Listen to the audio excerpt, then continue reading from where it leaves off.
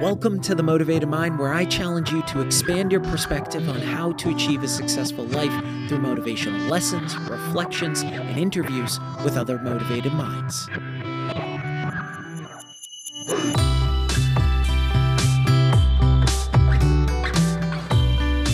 Welcome back to The Motivated Mind, a top 100 health podcast thanks to each of you. This is episode 346, and I'm your host, Scott Lynch. Thanks so much for listening. If I brought you any value, please be sure to leave a review and hit that subscribe or follow button. Don't be a stranger. Shoot me a DM on Instagram or Facebook and let me know what you want to hear more of. And please be sure to share the podcast. You can learn all the skills in the world, math, business, writing, but the right mindset will always trump them all. It's a great unlock to all other skills. Success and happiness come down to one single component, and that's mindset. In order to achieve our goals in life, our mindset needs to match those aspirations. And this is exactly what I pack into my free weekly newsletter. As a free subscriber, you receive the Mastering Your Mindset newsletter once per week, packed with actionable insights on how to master your mindset and optimize your happiness. If you haven't subscribed, but you enjoy the content I drop on this podcast, then you're missing out. Click the link in the show notes to subscribe for free to the Mastering Your Mindset newsletter. Want to make a podcast? Spotify's got a platform that lets you make one super easily, then distribute it everywhere and even earn money all in one place for free. It's called Spotify for Podcasters, and here's how it works. Spotify for Podcasters lets you record and edit podcasts right from your phone or computer. So no matter what your setup is like, you can start creating today. Then you can distribute your podcast to Spotify and everywhere else podcasts are heard. Video podcasts are also available on Spotify. With Spotify for Podcasters, you can earn money in a variety of ways, including ads and podcast subscriptions. And best of all, it's totally free with no catch. Ever since I discovered Spotify for Podcasters, I feel like it's allowed me to be more creative because I've been able to simplify the admin aspect of my podcast and focus on developing more valuable and creative content. I highly recommend you give it a try. Download the Spotify for Podcasters app or go to www.spotify.com/podcasters to get started. The average person loses 26 days to wasted time every year. Now, if this didn't grab your attention, then this will. The average person here in the United States lives to around 76. Over the course of the average lifespan, that's 1,976 days or 5.4 years wasted. That's a lot of time. Have no fear, though, because I have a way to get back that precious time. No, I haven't invented time travel. The solution is far less complex in sci-fi. It's a powerful tool that all of us have at our disposal: mental models. These thinking tools help us make sense of the world, make better decisions, and simplify complex concepts, saving us hundreds of hours. So, what are these mental models that will save us hundreds of hours? And how do we apply them to our everyday lives? Number one, decomplication. We've been led to believe that our everyday problems, such as weight loss, productivity, or saving money, require complex solutions. This is what's called artificial complexity. And as you can imagine, this artificial complexity normally pushes us to procrastinate or simply become overwhelmed, and eventually we avoid that thing altogether. So, how do we overcome this artificial complexity? Through decomplication. This is the process of boiling problems down into their simplest form. The core solutions to many problems, maybe even most problems, are extremely simple. And each of us should be able to explain a problem in just one paragraph. We can explain how to lose weight, how to gain muscle, how to save money, how to be productive, how to sleep better, how to grow a website, and just about any other popular problem. But we don't want to hear this. Now, why is this? Because through a combination of psychological biases, willpower depletion, and effective marketing, we've begun to believe that the simple things are difficult and complex, and that we need swaths of information and expertise to solve them. We've created and have been sucked into a world of artificial complexity, one where topics are made more complex than they need to be in order to appeal to our biases and frustrations and to help companies make more money. But here's the good news. Once we recognize this world of artificial complexity, we can turn any problem back into its simple solution through decomplication. Weight loss, strength training, productivity, skill enhancement, sleep, they're all incredibly simple once we decomplicate them. So remember this acronym, ADFA, which stands for awareness, recognize the prevalence of artificial complexity in various areas of life. Decomplication, take the time to break down complex problems into their simplest components. Focus on fundamentals, emphasize the core principles and basic actions required to address a problem.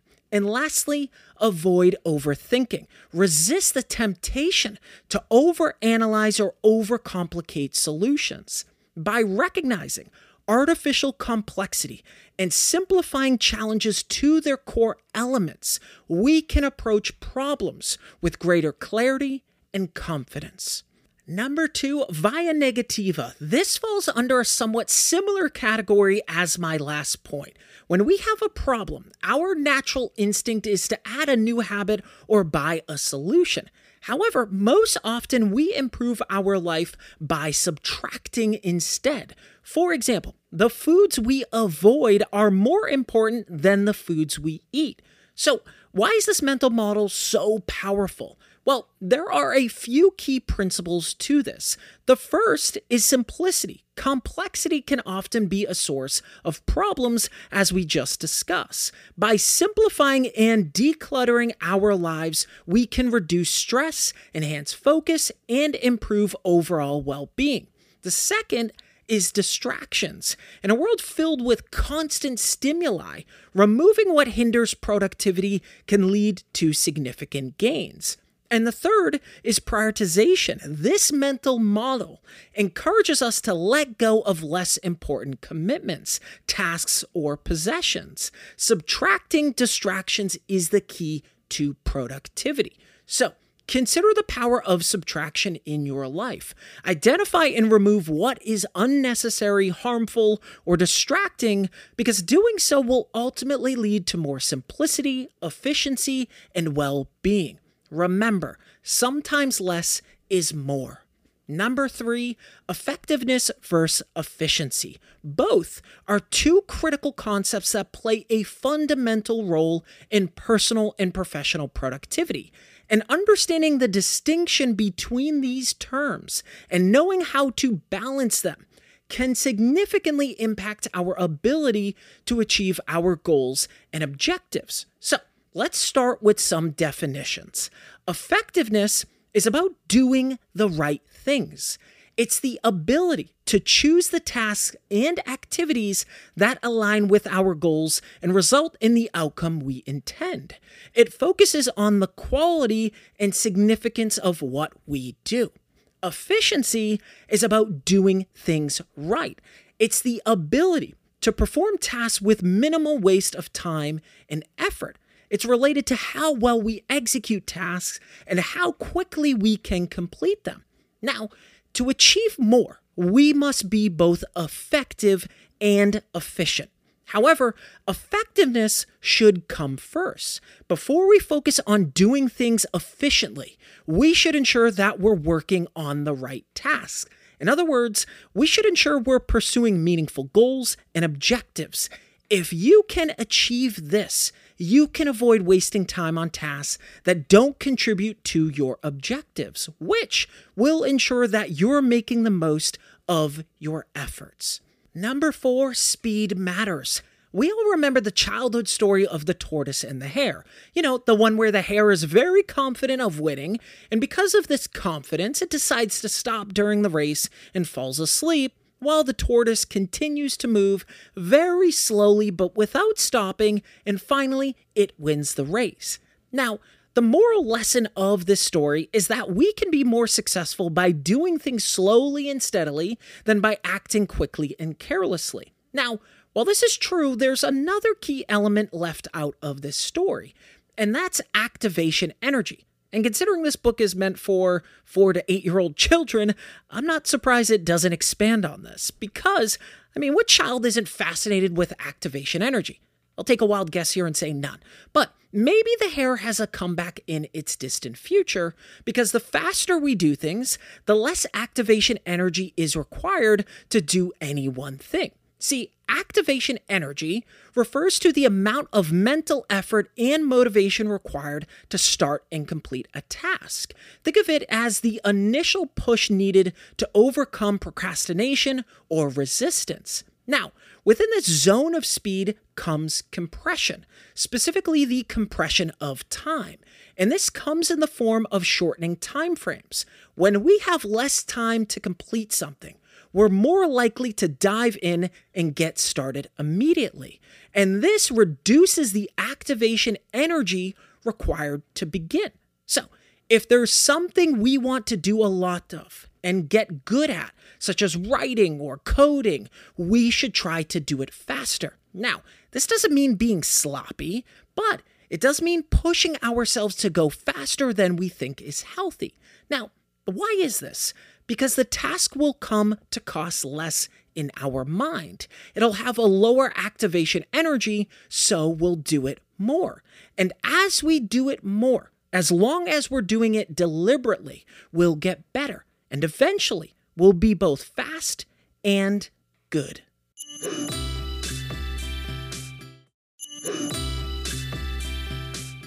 Number 5, hourly aspirational rate. Our hourly aspirational rate is rooted in the valuation of our time and its significance in making effective decisions about how we allocate our efforts. This rate represents the monetary or personal value we attribute to an hour of our time. And understanding and applying our hourly aspirational rate can be a powerful tool for optimizing our productivity, prioritizing tasks, and achieving our goals more efficiently. So, how do we determine our aspirational rate? Well, it's fairly straightforward, and we can begin by assessing our financial goals and obligations. So, calculate your desired annual income and divide it by the number of working hours in a year. This figure represents the financial value you place on each hour of work. So, for example, if your goal is to earn $100,000 per year and you work 2,000 hours annually, your hourly aspirational rate would be $100,000 divided by 2,000 hours, which equals $50 per hour. So, figure out how much an hour of your time is worth by determining your aspirational hourly rate, because the understanding of this aspirational hourly rate can be used for a wide array of things, such as deciding whether or not to do a certain task. For example, let's say your calculated hourly aspirational rate is $50. When faced with a task like mowing your lawn, which normally takes 3 hours or $150 of your aspirational hourly rate, which you could outsource for $90, you might decide to delegate it. This way, you save time working on a project that has the potential to generate income or spend quality time with your family, which you've determined is invaluable. So, when evaluating any task, ask yourself whether it's worth more or less than your aspirational hourly rate. If it's worth less than your rate, you should outsource, automate, or delegate it entirely. Our hourly aspirational rate serves as a practical tool for aligning our actions with our goals, values, and desired outcomes. It empowers us to prioritize and invest our time wisely in activities that contribute most to our personal and professional success. Number 6, high leverage activities. This is all about optimizing our time and efforts by focusing on activities that have the most significant impact on our desired outcomes. Now, the primary goal of this model is to maximize our productivity and influence over a particular area by strategically allocating our time and resources. So, to maximize output, we should spend time on the activities that will influence that output the most. The more we need to do an activity, or the more we are affected by it, the higher the leverage is on time spent perfecting that thing. Now, high leverage activities are not necessarily about spending the most time on a task.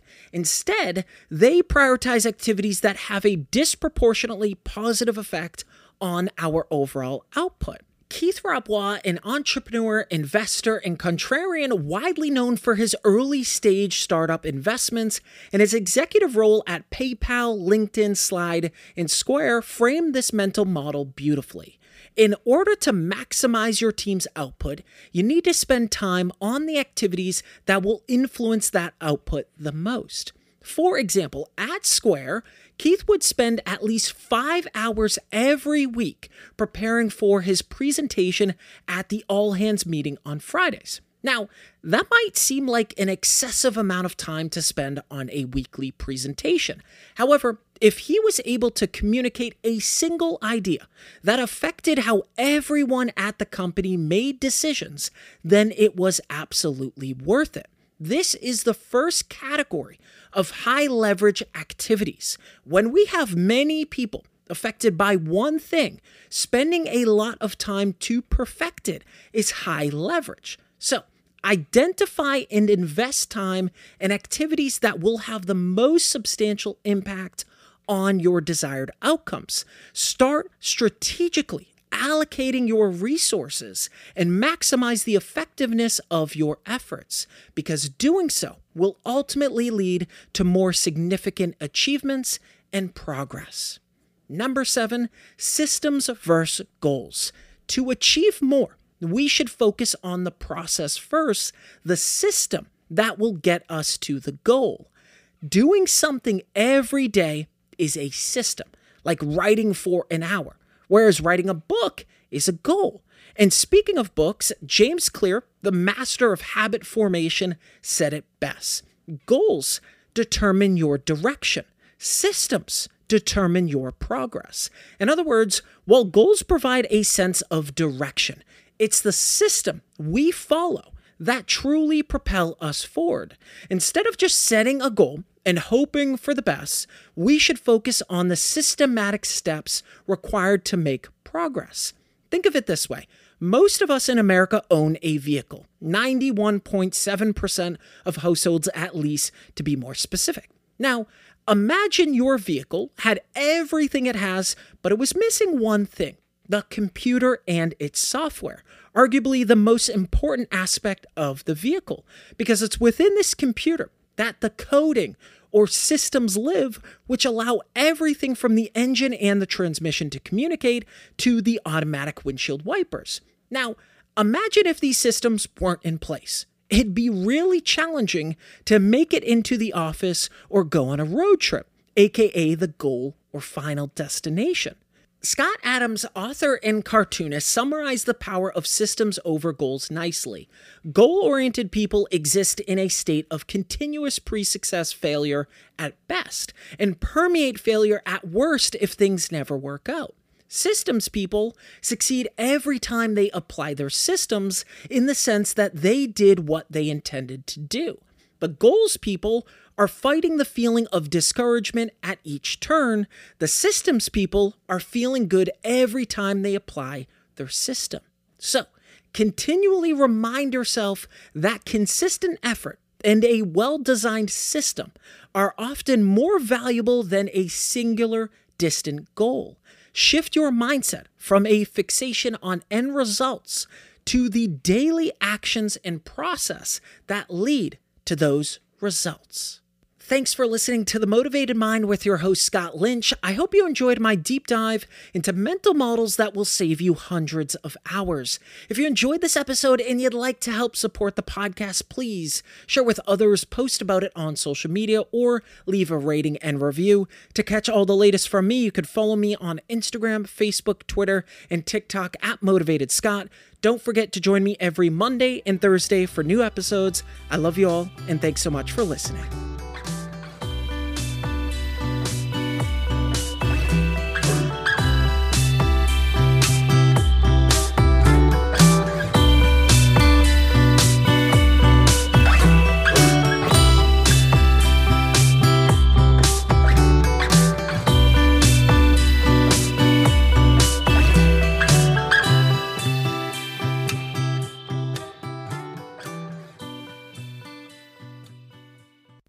The Motivated Mind is a legacy division.